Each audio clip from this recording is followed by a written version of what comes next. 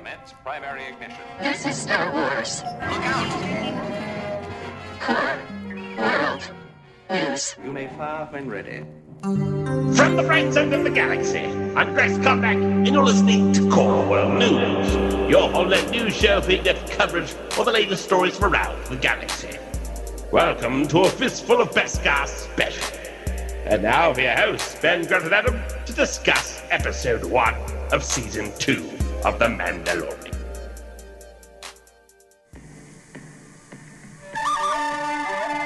And now, for Fistful of Beskar. All right, it's time for Fistful of Beskar. We've done a few of these, from time to time as news has come out, but this is the first one in a long time we're covering a new episode. Episode 1 of Season 2 called Chapter 9, The Marshal. Yes. Right?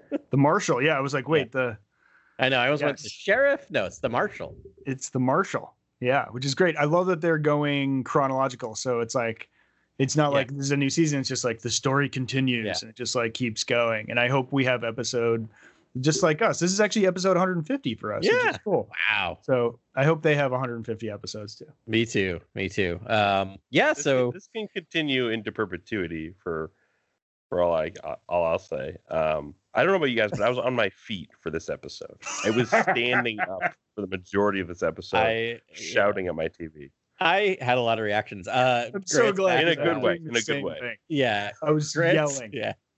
Grant's background just got me. And which reminds me, I guess we should say, up front, spoiler city, folks. So if you have not seen this episode yet, hit pause, come back. Because this is especially, with pretty much every episode, but as you can guess, with the first and last episode of a Mandalorian season, there are going to be shocks and surprises and things worth spoiling. So...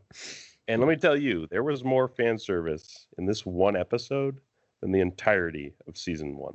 There's more fan service in 5 minutes of this episode. Can I just go to a real quick beat when I turn to my wife to be like, is that too much fan service? Yeah, it was like this is loaded. We literally get, just count them off. We get Boba Fett's armor. I'm sorry, we get pit droids, Boba Fett's armor. Got to do this play by play here because there's no. Womp rats. We get Womp All right, rats. I just want to list the things and we can go back. We get R5. We also get Anakin's pod racer. Yes, his engine. Anakin's a piece of Anakin's pod racer in 5 minutes. Oh yeah, that's right. That's 5 minutes. Yeah, I was gonna say I'm like there's more, but you're just saying no. That was the 5 Gatra too. I believe the guy says, "I swear by the Gatra, I'll tell you where the Mandalorians are." Yeah, droid Gatra. That was Leguizamo. Yeah, it was. That was John Leguizamo. Yeah, I didn't recognize that. He's Favreau's calling in some favors from the from the cast of Chef.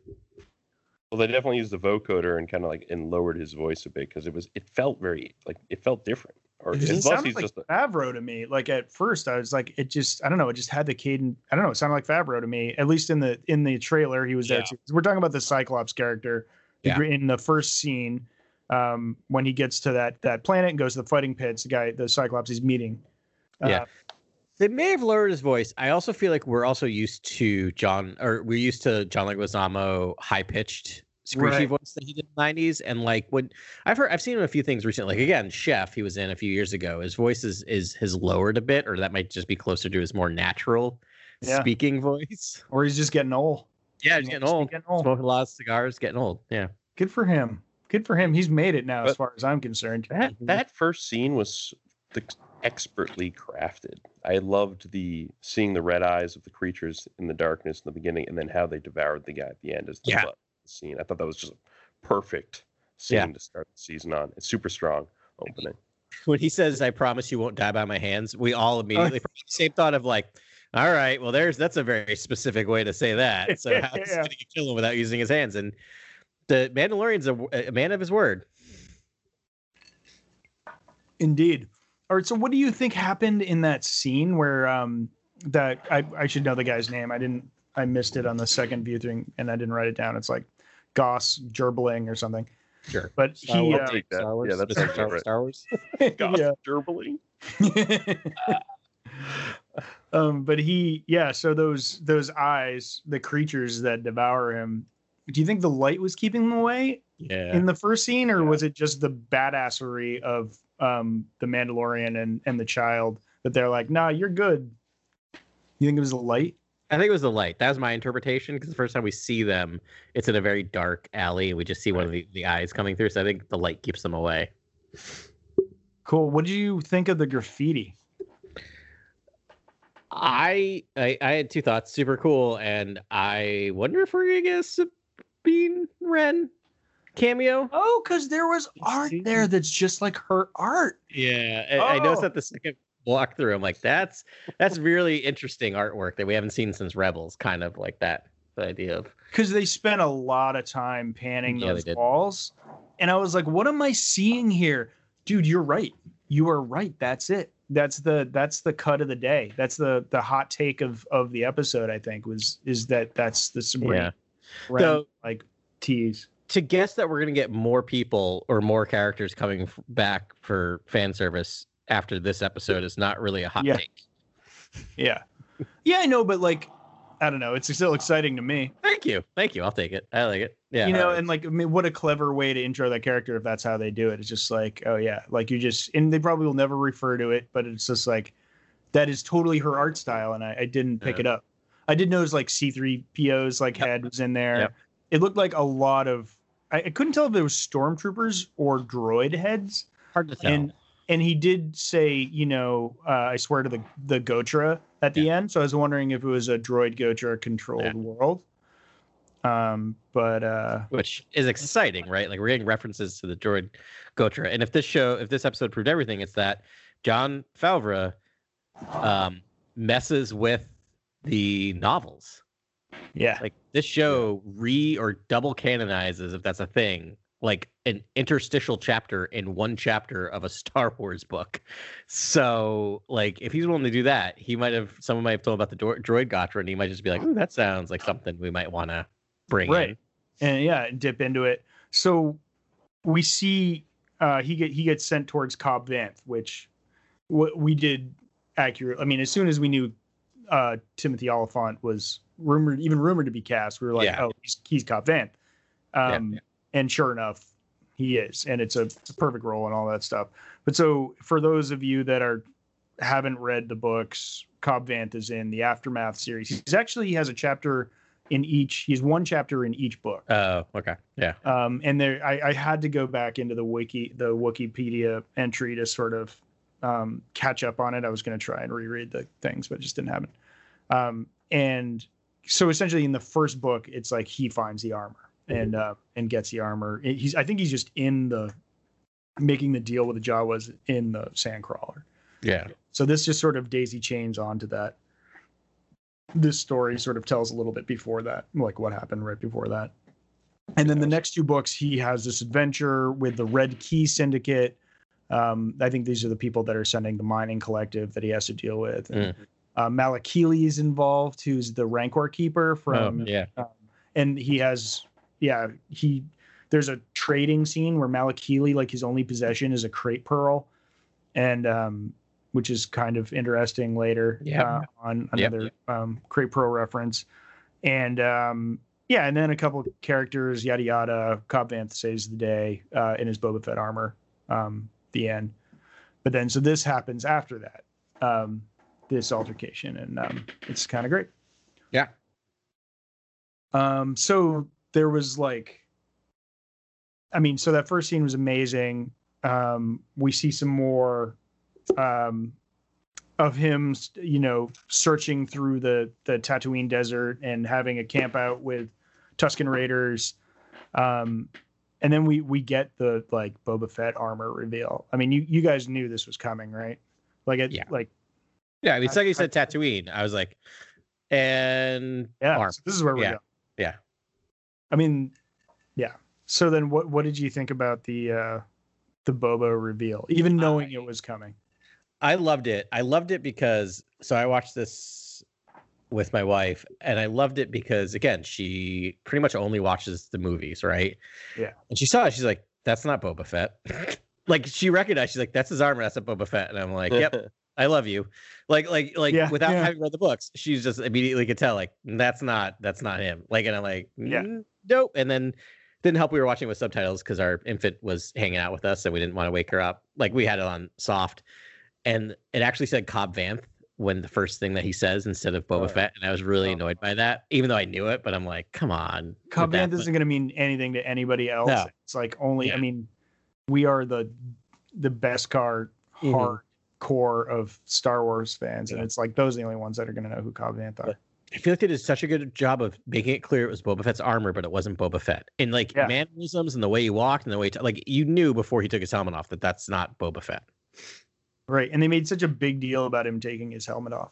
Mm-hmm. Mm-hmm. And it was like you take a breath. He was just like, "You've just spit on my heritage by taking your helmet off." Like, yeah. That was, I love how worn the armor is with all the pot marks. It's had so much character, like right away. Like every shot with that armor was glorious. But yeah, you knew it wasn't him based on his stance. When he would walk into the room, he had kind of a Western stance, whereas Boba Fett had kind of an angled. He's a darker character, but Boba Fett is not a sheriff or a marshal. He's a killer, and so that character stands in a completely different way. His body language is totally different. Yep. I really thought that was beautiful. So that might have been blocking. That might have been just Oliphant as an actor who was outstanding in this episode. I thought his delivery of every line, all his kind of Western lingo was just so perfect. He was like one part his Deadwood character, one part his Justified character, one part his Once Upon a Time in Hollywood character. Like he was taking all his Western characters and bringing it out for this role. Yeah, I feel like Favreau's directions were like, just try to like be Bullock from Deadwood, like 20% under that. So you're not so deadly serious. But there was a couple of lines he delivered, like when he yelled at the townspeople, like, "It was an accident. It was an accident." That was the most Seth Bullock moment where I'm like, "Oh my god, I'm watching Deadwood again." Like it was him, like totally being Seth Bullock from Deadwood. Totally. Yeah, it was shameless and beautiful, and I loved it. And it's just that's what we wanted. That's the Oliphant we wanted, and it was perfect. And I was so happy. I spent the entire episode waiting for him to die. Really? And I was so happy because I figured like Oliphant, I didn't know if it was just like it's kitschy. We get him in for one episode. He plays, he can play a Western character and then we'll just kill him off. It's, noble sacrifice type of thing. But I was so glad when he says, "I hope our paths cross again." And the Mandalorian says, I think he says, "So do I," right? Or does he say, "I think it will"? I can't remember what he said, but are we just immediately back to building another team? Which if so, I'm all for. Like I'm all for Cobb Vanth coming back around later in the season. I'll take him over Cara Dune. Yep. Well, based on politics. Yeah, exactly. We know that the story with Boba Fett's going to continue after this episde. We sure do. And Cobb Vanth might be involved with that. So that's true. Yeah. Or is he like? I feel like Fett is just so obsessed about the armor that he's like now like Cobb who? Like he's just now on the Mandalorian's trail. So when we do talk about Cobb Vanth's fate, like he could be intertwined with other characters who are on Tatooine, whose story we know is still being written in the show, which is a new character we're introduced to at the very end of the episode. That's just this massive surprise that we'll get there when we get there. But Cobb Vanth could have more story in this second season for sure, especially with what we know could happen on Tatooine, or maybe we go off world after that, and maybe Cobb Vanth, joins the Mandalorian for other missions on other planets, around the galaxy. But it seems like he's stuck to Freetown or most Pelco. It seems like he wants to remain there as there to be the sheriff and protect the town and not really, venture. Yeah, he seems very attached to that town, right? Like I think it's gonna be something a big thing to call him. I mean, at this point, right? I think they're square, right? The Mandalorian and Cobb Vanth seem pretty square. Their deal played out exactly as they wanted it to play, right? So no one owes anyone anything, but they do seem to have that kind of, they both attacked a crate dragon together and survived. Yeah. So that's an instant bond. Guys, throughout this entire episode, I was screaming at the Tusken Raiders to get away from the cave. I was like, "Get away! You're too close! You're too close!" Oh, I was freaking out. Yeah, that was the amazing. First time they go to the cave, that gag was so good. It's so good. It goes straight for the guy. The bantha. And I love was like, no. they never cut to it coming back for the bantha. Like I thought for sure it would go back to the bantha's just sitting there standing fine. The Kree Dragon's like, no, I just want a little aperitif. I'm good. Yeah. Yeah, it's funny. And like that was like really when they do the town scene, the Mandalorian makes mention of it. He's like, you just wait for the Krayt Dragon to fancy eating your whole town. He'll just do it. And like that's we just found something about Krayt Dragons. Like they're very fickle. Yeah. They're just like, I don't know, maybe I'll eat the guy today, maybe I'll eat the bantha. Today I'm just gonna eat the guy. I'm gonna eat the raider. Because I feel like it. And like maybe, I don't know, instead of just picking off your herd, like I'll just pick off the town. Yeah. I love we've talked about in season 1 how many of these episodes were like retellings or reconfiguring of movies. And when this show turned into Jaws, I was 100% on board. That scene, I was waiting for him to just start scratching a chalkboard and be like, "I'll get you your Krayt Dragon, the head, the tail, the whole damn thing." Like that scene with the townspeople was the scene in Jaws, and then like when they had the harpoons out, and like it was amazing, and so it's so it primed me because when they had stuffed the bantha with dynamite, I'm like, oh, they're just gonna feed the bantha to the thing, and when they didn't, I'm like, why aren't you feeding the bantha covered in dynamite to the Krayt Dragon? And then, it's not me being I'm so smart. It's because I've watched Jaws. The only way you kill the shark is by stuffing it full of explosives. I do love when he initiates the bombs, or they all turn red, just like in The Last Jedi. It kind of felt like the same visual of all those bombs going, all their receivers. Trigger. Yeah, that was pretty cool. The jetpack action in this episode was some of the best action I've seen in Star Wars, period. It was it was so subtle, but like he took his helmet off and then he never put it back on, and it was I guess necessary for Oliphant to Oliphant properly. Yep. But I missed it, and I missed the helmet, and then when he puts it back on just at the end, I was like, oh yeah, that's awesome. All right, I promise this will be the last time. It probably won't be the last time that I mention Deadwood, but he put Boba Fett's helmet on the exact same way he puts his cowboy hat on in Deadwood. One-handed, leans his head down and puts it on. It was like I didn't know you could put a helmet on like a cowboy hat, but he does, and I was just like, that was a moment I clapped, and that's like a little tiny moment where there's so many more applause moments. And Carly just looked at me, but I'm like, it's Bullock from Deadwood. She's like, okay, I know, calm down, Adam. Yeah, never calm down, Adam. His swagger is undeniable, I have to say. Yeah. Throughout this episode. Even like the jetpack and like how he lands and how he fights, I was like, Cobb Vanth you want him on your side. This guy knows what he's doing. Yeah, actually, I studied on the second one, they're like flight patterns. And I was like, the Mandalorian is like, proper technique and like, Rocket Man body. But Cobb Vanth is kind of just flailing. It's but he gets there, he pulls it together, and he's like, okay, I guess that's how I'm supposed to use this thing. Yeah. One more, I guess if you're playing your Core World News bingo, you can check off Adam mentions the Star Wars Galaxy role-playing game. Okay, nice. This episode, I don't know if Filoni or whoever made this episode played a lot of that game, because the mining town looks a lot like the towns you would go into, because there's only like 8 buildings and there's like one thing. And I had this moment before the episode started, I'm like, I had to like Google the name of Moss, whatever. I'm like, did they take that? Because I remember being in that town as my Wookiee bounty hunter.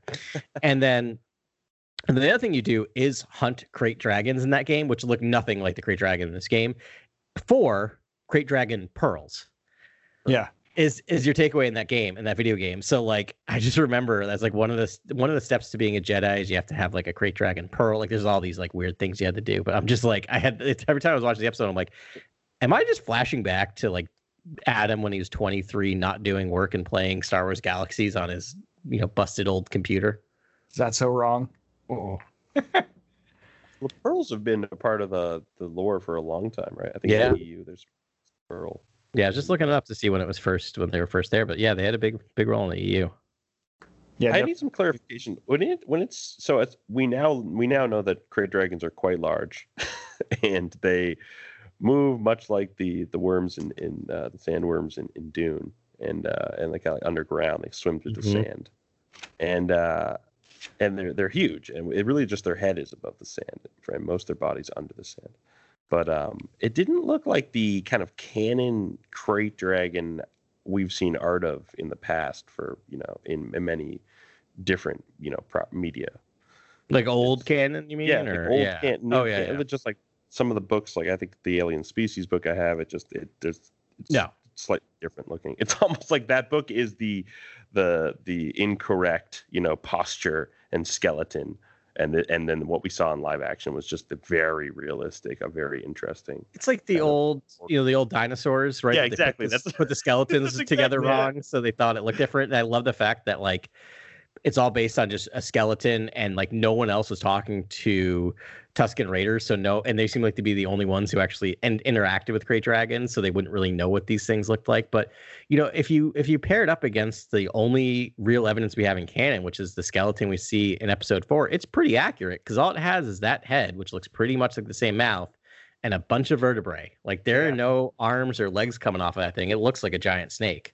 Yet they left enough to the imagination where it's like so much of it was underground. Like I kind of wish they showed like a leg or something when it got blew up, but like it could just be like a, like one of those Chinese like fake dragons that are super long and like. Well, that's what I was thinking, right? Like it went for they took inspiration from like Eastern dragons than Western dragon mythology when creating, which I think is super interesting because all the old canon was very Westerny dragons. So right, yeah. And whenever you ever seen cowboys go hunt dragons, that's pretty awesome. It's amazing. Like, this is a pretty amazing episode. I mean, this episode gave us like so many of the things we had wanted to see in one episode. Like we had listed, and a lot of stuff we actually listed wanting to see possibly in the Obi-Wan series. So how do we feel about this, right? Like we're probably not going to get Krayt Dragons, I don't think, in Obi-Wan now. We wanted an Obi-Wan. We had talked about this idea of Tusken Raiders as treated as similar to Native Americans, which they did a little bit in this, a lot actually in this, but they also made them a little more like old Hollywood in a lot of ways, Native Americans. But there's a lot there, right? So it's just really interesting that we took so much that we were talking about and crammed it all in one episode. Yeah, I was getting worried because I thought I would think that Obi-Wan would be a character you would have confront a Krayt Dragon because of the call he makes in A New Hope and what you know about him, and he must have experienced a Krayt Dragon, and so it gives you reason that there would be a Krayt Dragon in his series. But if they don't want to cover that territory, they don't have to. That's perfectly fine. So they can just do other things. Obviously, he learned that call some way at some point. They don't have to cover that material, that content, so they can. And so that's actually intriguing to me. That I like the idea of writing yourself into a corner. And so if Krayt Dragon material is kind of taken away from Obi-Wan and now it's been done in a really wonderful way in this episode, that I don't know what else you need to do after this episode in terms of showing off a Krayt Dragon, because this episode really did all of it. And and just enough of it that I don't think you'd want to see more Krayt Dragon in the. No, I'm good. Yeah. I mean, I don't know. I disagree. I think there's only so many things we know about like Tatooine that are cool, and like Sand People and Krayt Dragons are like the tops of the list. I mean, I think we're going to get both, honestly. I think we'll see a Krayt Dragon again, and maybe the establishing of the Krayt Dragon in this show will lead to even more interesting uses of a Krayt Dragon later. Like I'm pretty sure in the book that's not canon, Kenobi, he just sort of like disappears behind a ridge and like comes back with a Krayt Dragon head or something. Like it just sort of like happens, and like something like that would be so impactful if he's like, oh yeah, there's a Krayt Dragon over there. You just hear it, and then it just like he's clearly smote it and comes back with a pearl or something. Yeah. Be like, well, they're like, everyone would look at each other, and then we'd be like, what, are you kidding me? But what if it goes the other way? What if it's that because I do agree that we're probably going to get more Sand People in Obi-Wan, because we jump a lot here. Like we've already have an established relationship between the Mandalorian and and Tusken Raiders. They did a little bit of interesting bridge building in this episode, which I really appreciated between the town folks and them. But it'd be interesting if he's like having to kind of get to the place that the Mandalorian is, right? Like having to learn the language, having to learn communication with them. And what if he doesn't kill a great dragon, but somehow tames the savage beast with the Force? Like he actually just almost like calms one, like using the Force, which would be really kind of a totally different approach to it. Instead of it, like what if it's charging and he just somehow with the Force eases it back into its cave or something, and that's how he gains the respect of the Tusken Raiders instead of just this warrior moment. It's kind of soothing thing. Right. I mean, I could see him going full Dune and riding one. That would be incredible. I mean, George must love this, right? Because I mean, he loves Dune. He made Tatooine to basically be Arrakis, and then to finally see sandworms in his creation, I wonder how much he was just like, I couldn't do it because the people could, accuse me of cribbing too much. But thank you, John. Right, John and Dave Filoni for sure. Mm-hmm. This is one where I'm like dying for the behind the scenes video of this. I can't wait to just because it's like this is I guess the first episode that had full Favreau credit on it. And we know, like, I mean, essentially he directed the Filoni episodes sort of right over Filoni's shoulder in the first season. But he's claiming full rights to this one. You see Jon Favreau's name 4 times in a row in the beginning of the credits, and clearly his baby. And it shows. Like this is someone that's clearly been directing giant Hollywood hits, because you stack this thing up against, The Lion King and Iron Man, and it has every single trick he used in those movies in a 50 some odd minutes of television. Yeah.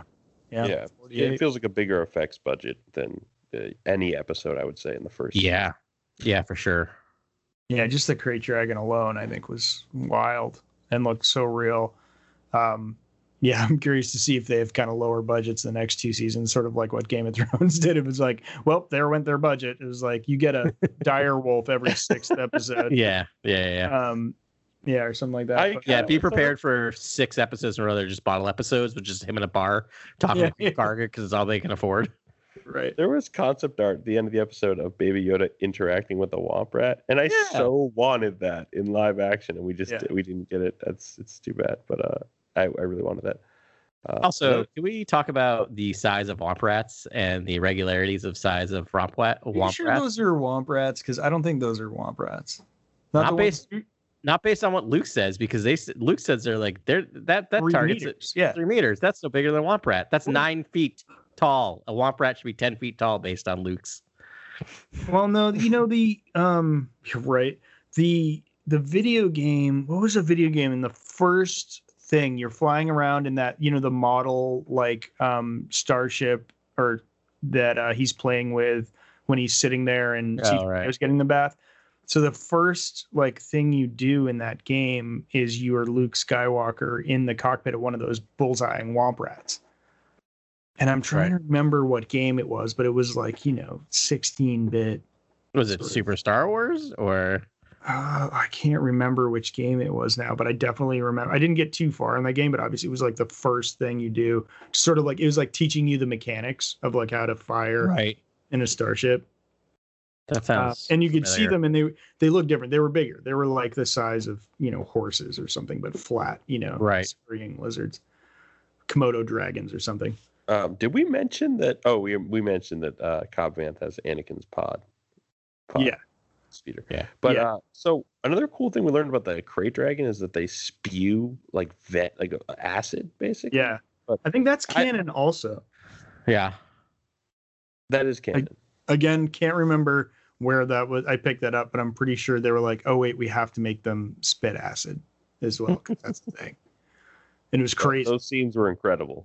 Yeah. People were just getting melted, doused and melted in the acid. Yeah. It was somewhat unclear what was happening to him, and I realized probably because you can't be super gruesome, but it took me a while to realize, they're just disintegrated completely. Mm-hmm. I mean, basically, when you see something spitting something, maybe I've just been trained from the movie Alien and Aliens. I assumed it was acid, but it was just It was not as horrific as I was expecting it to be. They toned it down a little bit. There's only two things that color. One is highlighter, and two is acid spewing from a monster's mouth. Yeah, I thought it was bile, like for the first time, and then when Mando obviously, we'll get to the end of this. But, by the end of the hunt, basically Mando gets eaten by the crate dragon in kind of this moment of suspense where you're like, what? He's in the belly now? And then I had thought that that bile was acidic when he goes in the belly. So I was like, oh no, like how do you logically get him out of this? And then that's what made me think it was more of a kind of a venom or like an acid that's from a gland in the mouth. So it looked similar to me. I think they were trying to say that like Beskar steel doesn't tarnish, sort of thing. Right. That makes sense. But there are gaps in that armor. This is what my wife said. And I will remind both of you that this is a Star Wars. So calm down. Nonetheless, your heroic moment when he zaps the innards of the monster, flies out. Yeah. Dead. I knew he wasn't dead. I mean, who didn't, right? Like, but I had a moment where I was just like, because he goes, "You take care of the child." Right, he says to Cobb Vanth and knocks him in the jetpack, which is also just a great little nod to canon. They're just like basically you just hit that jetpack in the back of Boba Fett's and he goes flying away. Great gag. And I part of me was like another homage. I know. I was like, well, this is called The Mandalorian. Wouldn't it be fascinating if like what a shock in season 1 if like they just killed off like Din Djarin and then it became Cobb Vanth's story as the Mandalorian taking care of the child.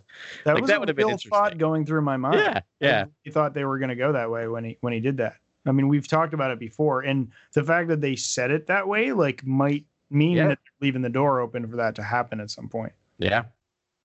I mean, they could just transfer this into the Boba Fett show at some point. Or the Sabine Wren show. Yep. Or the who else is coming back? What's her name? This is great podcasting. Yeah. Let's all just make that noise for the next Cara Dune, Grief Cargo. No, from Rebels and from Clone Wars, right? The one that was the leader of the Hera? No, the Mandalorian. Bo-Katan. Bo-Katan. Thank you. This could be the Bo-Katan show, but probably less effective if we can't think of it. I know, yeah. All right, so moving off of the Crate Dragon's acid, one other clarification I need. Early on in the episode, in the kind of the Gamorrean boxing match, does Baby Axe Knife Edge Death Match or whatever they're doing, does Baby Yoda like use his hand to move a Gamorrean in that scene? From getting like assassinated on the mat. Do you remember that, Adam? Yeah. I remember that thinking that the first time. I didn't notice it as much the second time I watched it. What about you, Ben? He was reacting to it, and this is a weird episode because I was mentioning this Carly. Just like every time something happens, cut to Baby Yoda for reaction. They did that a lot in this episode, so I wasn't sure if he actually impacted or he was just reacting to it. I had the exact same thought you did and Grant did. I actually sat there and I was like, wait, did he do a thing right there? Yeah. Yeah, and I think that's the answer, right? Like if two of us thought it, then a million people thought it. Like, and or three of us. Adam, if you thought, the same thing. I didn't see it the second time at all. Yeah. Sort of looking at different stuff the second viewing through, but definitely the first time I was like, because he like the Baby Yoda cringes, and at the same moment that the Gamorrean gets pulled out, like rolls out of the way of the axe falling down on him. So yeah, I think that stuff's going to start paying off later. Yeah. Like I bet, at the end of the series, we'll be like, oh yes, definitely he was doing that. That was Baby Yoda moving stuff around because he's still feeling out his powers and what he knows. So that's my thought is like, I didn't think so, but I also wouldn't be surprised if he did. Does that make sense? Like, I think they left it open-ended enough. Update. Those are not Womp Rats, Ben. You're correct. Those are called Scurriers. Scurriers, yeah. Cool. Never heard of them before, but they're called Scurriers. Oh, you're right, because I have the Womp Rat right here in my book, and it's quite large. Yeah. Oh, we actually do see them in episode 2 and episode 4. Scurriers or Womp Rats? Scurriers. 2 and 4 of this season or last? No. Sorry, of like Star Wars episode 2, Attack of the Clones, and A New Hope. They're in A New Hope. Yeah, in the special edition. So clearly, when they're like meandering through the city on that like long pan. They're tiny. I'm sure they're there if you. Oh, the Scurriers. Yeah. Scurriers, yeah. I thought you were talking about Womp Rats because I'm like, I don't think we've ever seen a rat except for that video game that I can't think of the name of. Yeah, they had a lot of appearances. I looked up Womp Rats, and in Legends, there's like 17 different versions of what they look like. There's no canon like appearance of them. But let me see. Womp Rat was mentioned in this. So let me click on what Womp Rats are for canon. I think it was like Rogue Squadron was the game. Now that I'm thinking about like. Oh yeah, it totally. That's like the N64 game. Yeah, you're absolutely right. I remember that. So, Womp Rats appeared in a lot of things, but mostly just comic. All right, books. I got a Womp Rat here. Yeah, it looks like a basic rat. Yeah, it's pretty boring looking, to be honest, for Star Wars. Pretty big. Yeah, just looks like a rat, giant rat. I think in Rogue Squadron they had like big ears or something, and they hopped. I thought like they were almost kind of like marsupial in a way. A breed of sharp-fanged rodent that can grow to just over 2 meters in length. They nest in the desert. They are not timid creatures and have been known to gather in swarms to attack luckless Tatooine inhabitants. Well, I want to see that now. Yeah, well, save that for Obi-Wan. Grant and I were joking before that like Deborah Chow was just like, stop showing Tatooine. Yeah. We were like, she's probably like, no. She was like, stop doing this. Give me something to work with. I'll be also honest. Like when he first said we're going back to Tatooine, we're going to Tatooine, I was just like, oh, Boba Fett, and I'm like, oh, we're going back to Tatooine again. But I love the fact, and then when we pull in, and it's the same. We're in the same hangar with the same person. Amy Sedaris, which it makes sense, right? That's your person. I was fine with that. Tip your servers. That's the lesson there is tip your servers well because you never know when you're going to go back. No, she's trusted, right? She watched the child for you the last time. So I get it, but I'm just like. Yeah, and he paid her well, like way over like when he left, and that paid off. But I was getting concerned at that moment, right? I'm like, are we already doing greatest hits like 5 minutes into season 2? And then it went off in a completely different direction. And it was like here's a different part of Tatooine, a very different story on Tatooine than the previous one. So I was like, once we were like 5 minutes past that, my nerves were down and I was just enjoying the ride. But I was a little like, oh man, are we going to go back to the bar now? Are we going to go, like, what are we doing? Oh, really? Yeah. I loved it, and one thing that stood out was the pit droid. Like they did pit droid slapstick humor, but it was like just a beautiful homage to the prequels, and even funnier. Like I laughed really loudly with the suction joke, like onto the eye of the pit droid. Yeah, that was really funny. Physical. And I was just like, oh, pit droids. Yeah, you can't get out of your own way, and like it was hilarious. That was a great bit. Carly went, ugh, those things. But I will say, I also really loved Amy Sedaris' line where she was just like, oh, he loves droids now. Like that line was amazing. And just such a great little moment of just like reminding us how far he's come with just IG-11. Yeah, it was a nice little moment. There's so much fan service in this episode. It's like we get Cobb Vanth running with Cantono. Yep. Like, yes, it's not just Wilro Hood running with Cantono anymore in Star Wars. It's now Cobb Vanth running with Cantono. Now there'll be 2 races during the Comic-Con. So it'll be like the Wilro Hood and the Cobb Vanth. There'll be 2 races now. There'll be the Cobb Vanths versus the Wilro Hoods. Cobb Vanth is going to be like the endurance run, and Wilro Hood will be the sprint. Yeah, there you go. I love it. Speaking of fan service, this is really kind of like random deep cut fan service. But did you all watch the like previously on or the upfront? So they did voiceovers when people were saying things. Did you notice the effect they put under Queel's voice? No. They gave him the Jedi ghost effect. He was speaking from beyond the grave. He sounded. Really? They made him sound ghostly. It was really funny. Like I listened to it. I kept going back. I'm like, There are a lot of Jedi parallels in the Mandalorian, and I have to say, I think the armor is a big parallel. It's like Jedi are all about defense, and I believe, and the armor is a means of defense, and it's also used as a weapon by the Mandalorian. And I feel like it's almost like a physical incarnation of like the Jedi kind of code. Yeah, I love that. I love that we have 2 different races that are clearly going to clash at some point in this season or next season. Like they're setting that up, right? Yeah. But they both are like, they have codes. and credos, and they have like insignia, and they have like weapons. Like they're just history, the lore, yeah, culture. it's really neat. I'm really enjoying something that I never really kind of thought of this before. And I read all the old EU Mandalorian Jedi stuff, but I think they're doing it in such a great way in this show that's really like slowly building this up. So when it happens, it's going to become so much more powerful. Yeah. You're talking about the armor as a weapon. There was actually a great scene where that guy in the fighting pit kept trying to punch his helmet. And so like the Mando finally leans into it and the punches third time. his head. Yeah. He's like, how'd that feel? Yeah. He might have breast knuckles or something, but it was like, he's like, yeah, no, you're not. Keep punching, kid. You're not going to do anything. I'm also pretty sure the Mandalorian is using a vibro blade. Because what he killed him with, because I think I heard it humming when he took it out, like it was making, and I love that little moment. And I'm like, also, that's if this is still canon, those can deflect lightsabers. Yeah. Oh, I thought that was Cortosis blades. Those also can deflect lightsabers. A lot of things can actually deflect lightsabers. Yeah. When you get down to it. Can Beskar deflect? I mean, yeah. I mean, that's probably why Mace aimed for the neck. Yeah.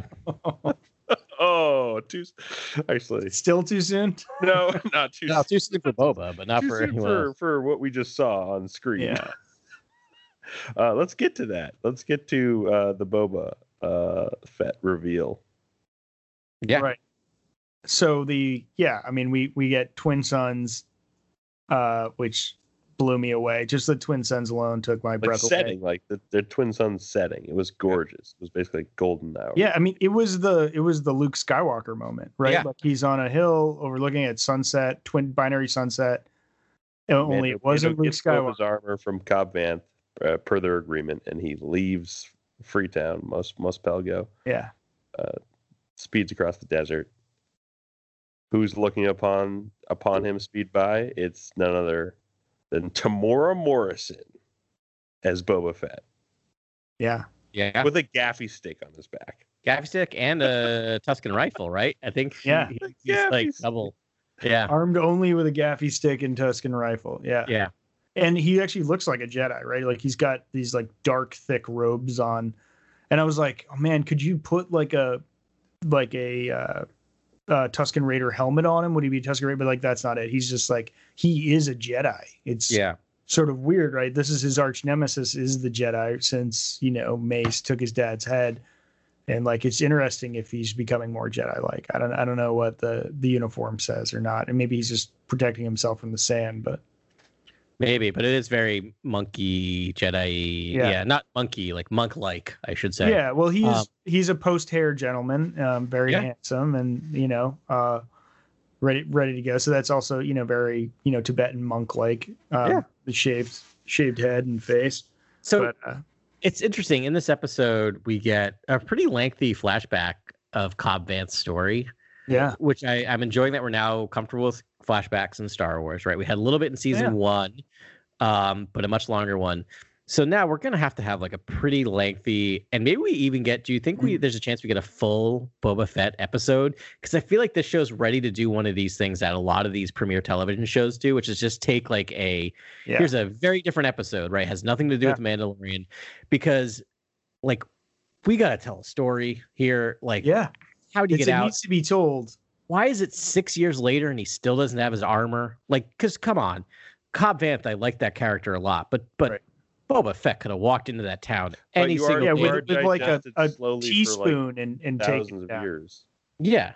Yeah, the Sarlacc doesn't kill you right away. But like, do you think he got out of it yesterday? Like, I think he probably got out of it like 6 months before we see him now. That's fair. I could see that. But why? I would say 6 months before before the armor's found, maybe. But the armor, I think Vanth has had the armor for at least a year. Yeah. You know what I mean? Like, based on the aftermath stuff, he goes through some tribulations, but I would say even condensed, it would be a year for him to you have to find, like, the Jawas need to find it, right? And which doesn't take much time. And then they need to run into Cobb Vanth. Cobb Vanth needs to take it. And then Cobb Vanth needs to go on these other things that happened in Aftermath, where he takes on the Red Key Collective and the Mining Guild, and they'll go through all that stuff, and then he meets the Mandalorian. So I'm just saying that's at least a year, a space galactic year or whatever. But even if it was 6 months, like let's meet you where you're at, Grant. 6 months. Why has he waited 6 months to go get his armor back? It's Boba freaking Fett. So there's a story there, right? Like we have to explain that. Yeah. He's probably been trying to locate it. Yeah. And then I mean, the story of him escaping the Sarlacc pit is got to be told too. I think. Well, it'll be like a Shawshank thing, right? Maybe he has to shed the armor and like crawl for like days to get out of like a piece of. Maybe he has to eat through the Sarlacc pit, as a kind of throwback to what's mentioned in this episode. Yeah. Here's what I. There's never an empty Sarlacc pit. It's like only if the Sarlacc gets eaten or whatever. Let's do a round robin. So Grant says mine is that the Sarlacc ends up eating a womp rat or something and he takes the rib bones and uses them as a way to climb his way out, stabbing into the side of the Sarlacc pit. Okay. But so why do you get rid of the armor? I don't know. I don't have all the answers. That to me is also really confusing. Part of me might be like, I don't know that exactly. Like I think you're right, Ben, in that he has to get out with the armor. I don't think those are separate events, right? Like I don't think maybe he's shamed, right? Like maybe that's part of it is that he just. Right. Yeah. So that's what I think. I don't think he's Boba Fett is not after his old armor. He's after the Mandalorian's armor. We already know he's already on the trail because it's been reported that it's his boot we saw in episode 5 of season 1, where he standing over the body of what's the name of the actress? Oh, Ming Na Wen, I think. Ming Wan. Fennec Shand is the character. Fennec Shand. All right. Yeah. So Fennec Shand. Sorry to the actors that it's escaping us, but it's Ming Na Wan or Wen, I think. Is it Wen?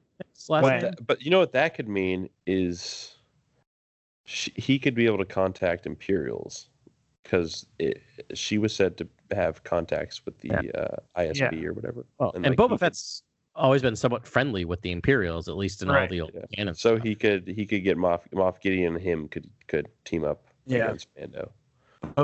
My view of it is that he doesn't want to have shameful armor.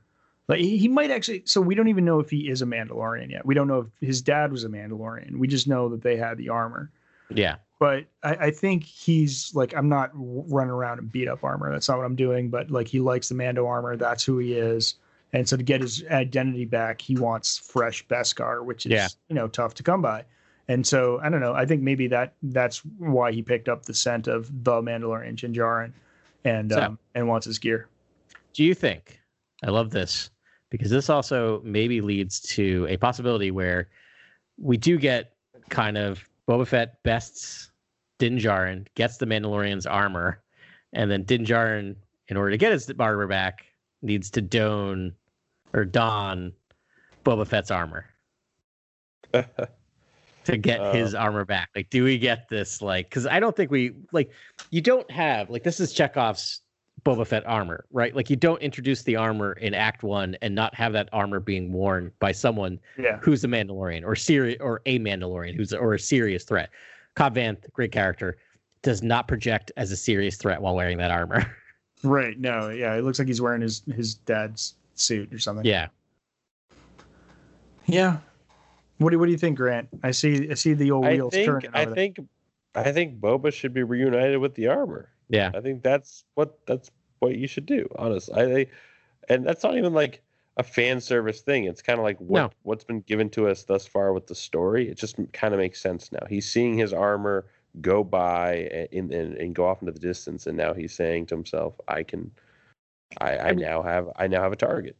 That's it. The last 2 seconds of this episode has done more for or given more of a character to Boba Fett than any of the movies did. Right. No, he's actually having a story. His story is being told now. Yeah. And 2 seconds of him turning the camera gives him more depth than having him just say all right in a couple of things in episode 4 or episode 5 and 6. Right. Yeah, we'll see. I mean, okay. All right. Okay. I'm gonna just play devil's advocate. I agree with what you're saying. It makes a lot of sense for Boba to want his armor good. back. I love this version of devil's advocate where you just agree with me. No, but it's wasted. Like that armor is wasted, and we have the precedent set of, the Din Djarin going against the Mudhorn and having his armor just destroyed, and then getting new armor. So you know what I'm gonna say? I'm gonna say this. I think that Boba Fett is going to reunite with his armor, and he's going to team. He's not going to be a bad guy. Everyone thinks he's going to be a bad guy. He's not going to be a bad guy. He's going to team up with Mando, but he's going to show a different alignment. He's going to be the chaotic evil alignment. Whereas when they're fighting together, Mando will be like, "I'm not cool with you just taking people out. Like, I'm not cool with this style, this lethality that you're bringing to the table." And I think that's kind of my guess of what's going to happen. Grant, I love that you brought D&D into it, because my thought, as watching this, I was trying to peg the Mandalorian at that very opening scene where he hangs the guy upside down, and I'm like, he's lawful neutral, right? Like the Mandalorian's lawful neutral, right? He has his code, but he's not really for anything. And I think Boba Fett's lawful evil. Right, like he's very much into rules, but that's why I think it'll be like almost he'll be like almost like this mentor, partner, kind of crime fighting partner with Mando. But he's gonna start doing things that are nefarious and malevolent, and Mando's gonna be like, "Whoa, what's going on here? Like, what is this? Is not what I signed up for," kind of thing. I think that might happen. If I was gonna guess at Boba Fett's motivation, I would say kill Jedi. Like, I still think he probably has that vendetta somewhere inside him, and I don't know how strong it is now. But I mean, he killed his dad. It almost killed him, right? You don't think it's kill Han Solo and get me off this planet? And where is Han Solo? Wasn't it like Luke that hit his pack? Or no, it was Han, wasn't it? With the stick, right? It was Han. I think his internal story is that it was Luke. I think he has such a hatred for Jedi that he was so focused on the fact that there was a Jedi there. Remember, he tried to tie up Luke in episode 6. I think that's what they're going to go for, is maybe we even get him retelling the story, and he tells it as a Jedi threw him into a Sarlacc pit. Like his mind has just focused on this idea of hating the Jedi. Hit him. It came from behind. I mean, so if we want to just entertain the thought that that's his motivation to kill Jedi, it makes a lot of sense. It'll be like, oh, you're trying to find Jedi? Sure, so am I. But he's the Darth, the Maul. Oh, we just figured it out, guys. Yeah. They're gonna meet a Jedi. It's gonna be Mando, and Boba is in Mando's good graces, and they meet a Jedi, and Boba is gonna plot behind them after that meeting. Mando doesn't trust the Jedi, whereas Boba doesn't trust the Jedi, whereas Mando does inherently trust the Jedi. Right. And Boba's not really tracking the Mandalorian, I don't think, now. I think he's tracking the child like everyone else, but for different reasons. Because like you're saying, Ben, the child is the path to the Jedi. Right. Yeah. I mean, but actually, he's been told to trust. Like Din Djarin's been told to trust the Jedi. Like, you need to bring him back to his people, but he only understands that the Jedi were responsible for their demise. Right. There was that he knows about the war. Between the Mandalorian. So he doesn't really trust the Jedi. And then if you add a Boba Fett into that equation, like the extra won't, they'll both be on their guard. So maybe Boba will learn something and have a turn as well. Or maybe he will be that, sabotaging presence going forward. Yeah. And he could be an all-out bad guy too. I mean, we're theorizing that he could team up with Mando, but he could just be a bad guy.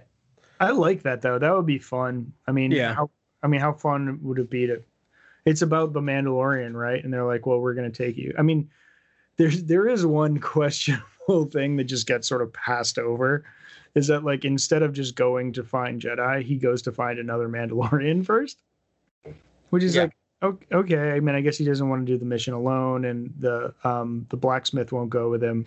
But it's like, I thought they were a team of 2, right? Like they were a tribe of 2. Right. Or clan of 2, right? And then, but he's like, no, I need help. I need help for this. It's I wanted to be a Mandalorian.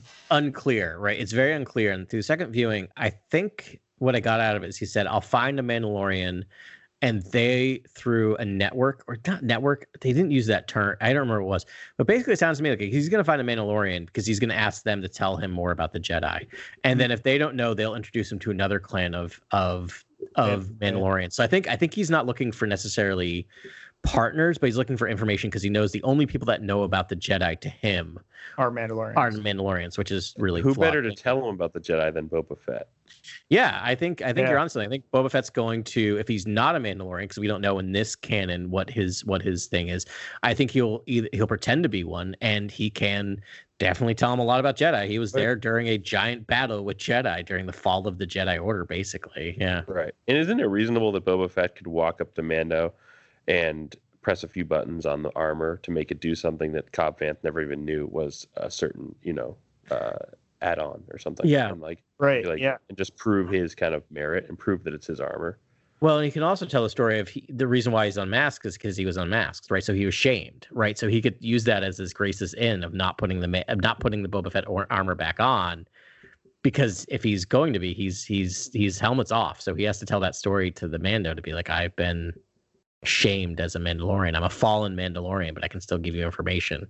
Right. This brings up two things we don't know right now. One is we don't know if Jango or Boba Fett are Mandalorians. We know they were Mandalorian armor. Yeah. But we don't know. Another thing, so this is a Jenny comment, which was, she had 20 really insightful comments, and I'm trying to bring them all in, actually. They're better than I can think. But one was she's like, do the Mandalorians know that one of their own was cloned to make the clone army, the Army of the Republic? I don't know. That's a really good question. Again, if they even see Jango as one of them. Right. I mean, is he one of them? I mean, he takes his helmet off all the time, right? Yeah. Though that seems like a new thing. That seems like a new rule, because in Clone Wars, the cartoon, they always had their helmet off, right? And same thing. Constantly. So I think that's a new, I think we talked about this in season 1, that they've gotten really super literal about the text in the new version of just we don't take our helmets off. Right. They've gone orthodox, right? Yeah, exactly. That was the word. Orthodox. The old text. But yeah, that's a really interesting storyline, because if he is a Mandalorian, and I'm thinking there's more of a chance he is now than there was, because they've done a lot in this series to kind of suggest that the Mandalorians take in a lot of foundlings, and it's not about being born on Mandalore, right? So there's a good chance. Yeah. I mean, there's plenty of room in Boba Fett's story between Clone Wars animated and A New Hope to have him be tutored by the Mandalorians, to be mentored by the Mandalorians, and spend some time with them to learn their ways, and then become a bounty hunter, and then go his way. But it'd be interesting if he's clinging to these ancestral roots now. Yeah. Or what his motivation is. He's a bounty hunter when it comes down to it. Right. Mm-hmm.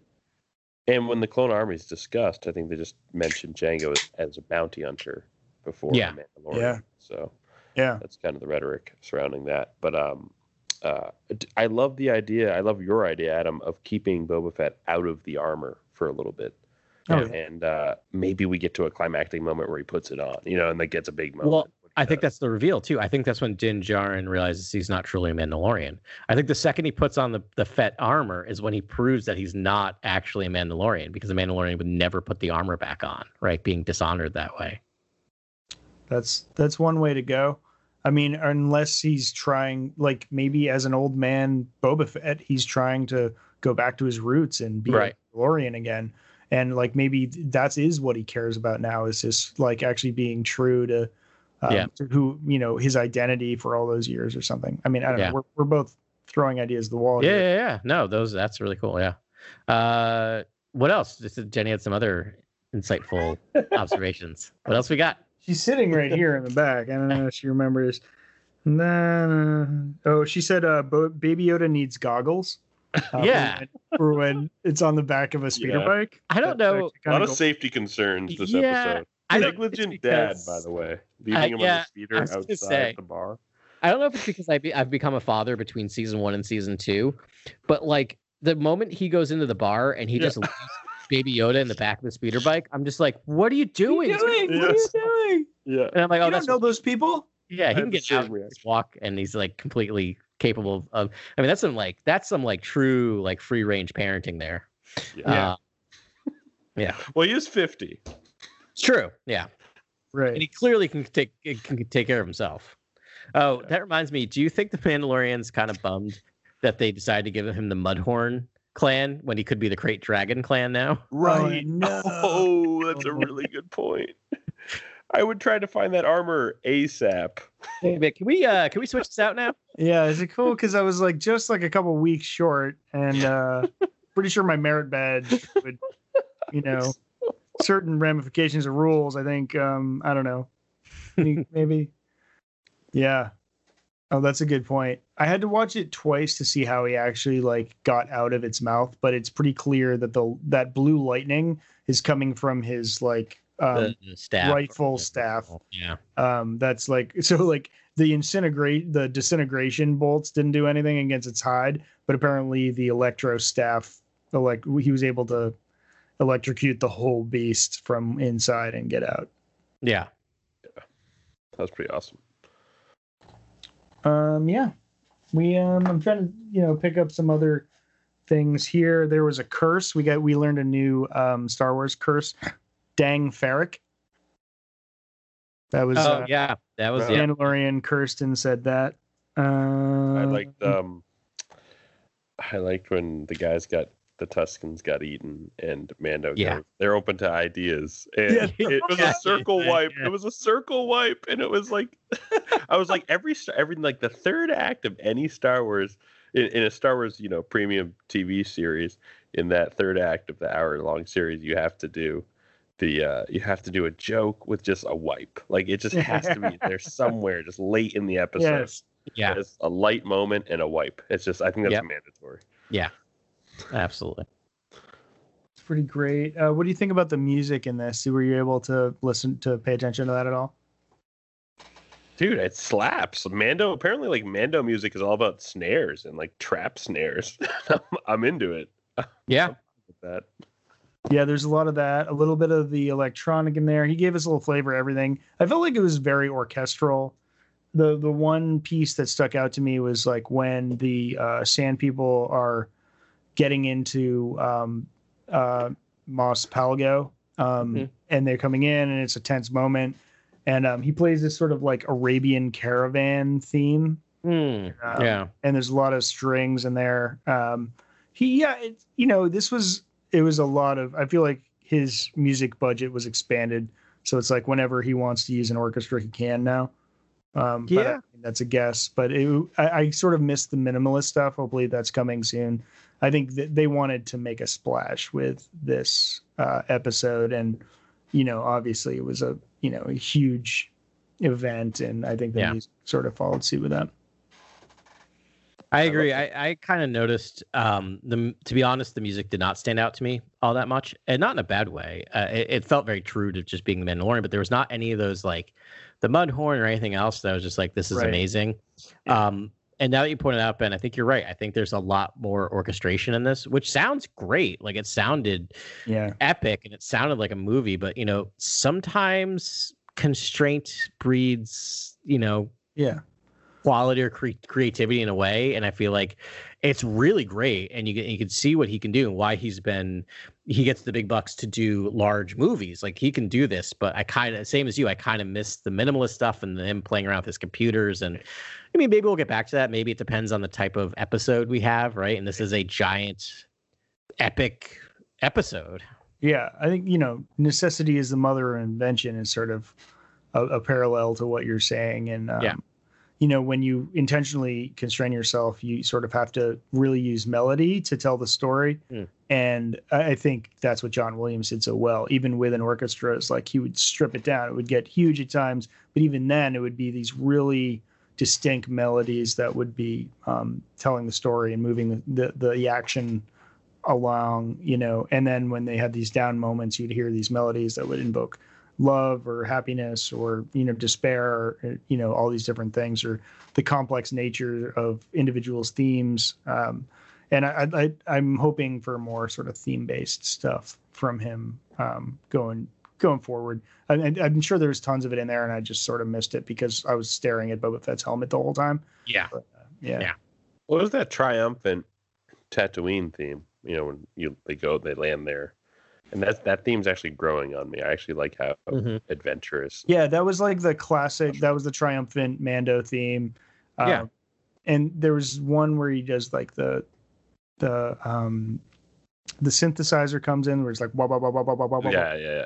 Like that Blade Runner sort of thing. And they're like, woo, when he like gets in combat. Yeah. It's like, there's always the percussion, that like clanging percussion is ubiquitous. That's pretty cool too.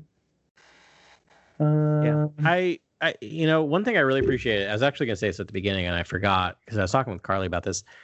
They are still in a lot of ways going for the episodic nature, which I appreciate. Like there's the overall story, right? Like we know he's on his quest, but the quest brings him to Tatooine and he has a very specific journey on Tatooine that starts at the beginning of this episode and is finished by the end of this episode. Yeah. And he's back on his journey. It's very much and I always use this, you always use the Blind Swordsman. I always just go to the Incredible Hulk from the 1970s.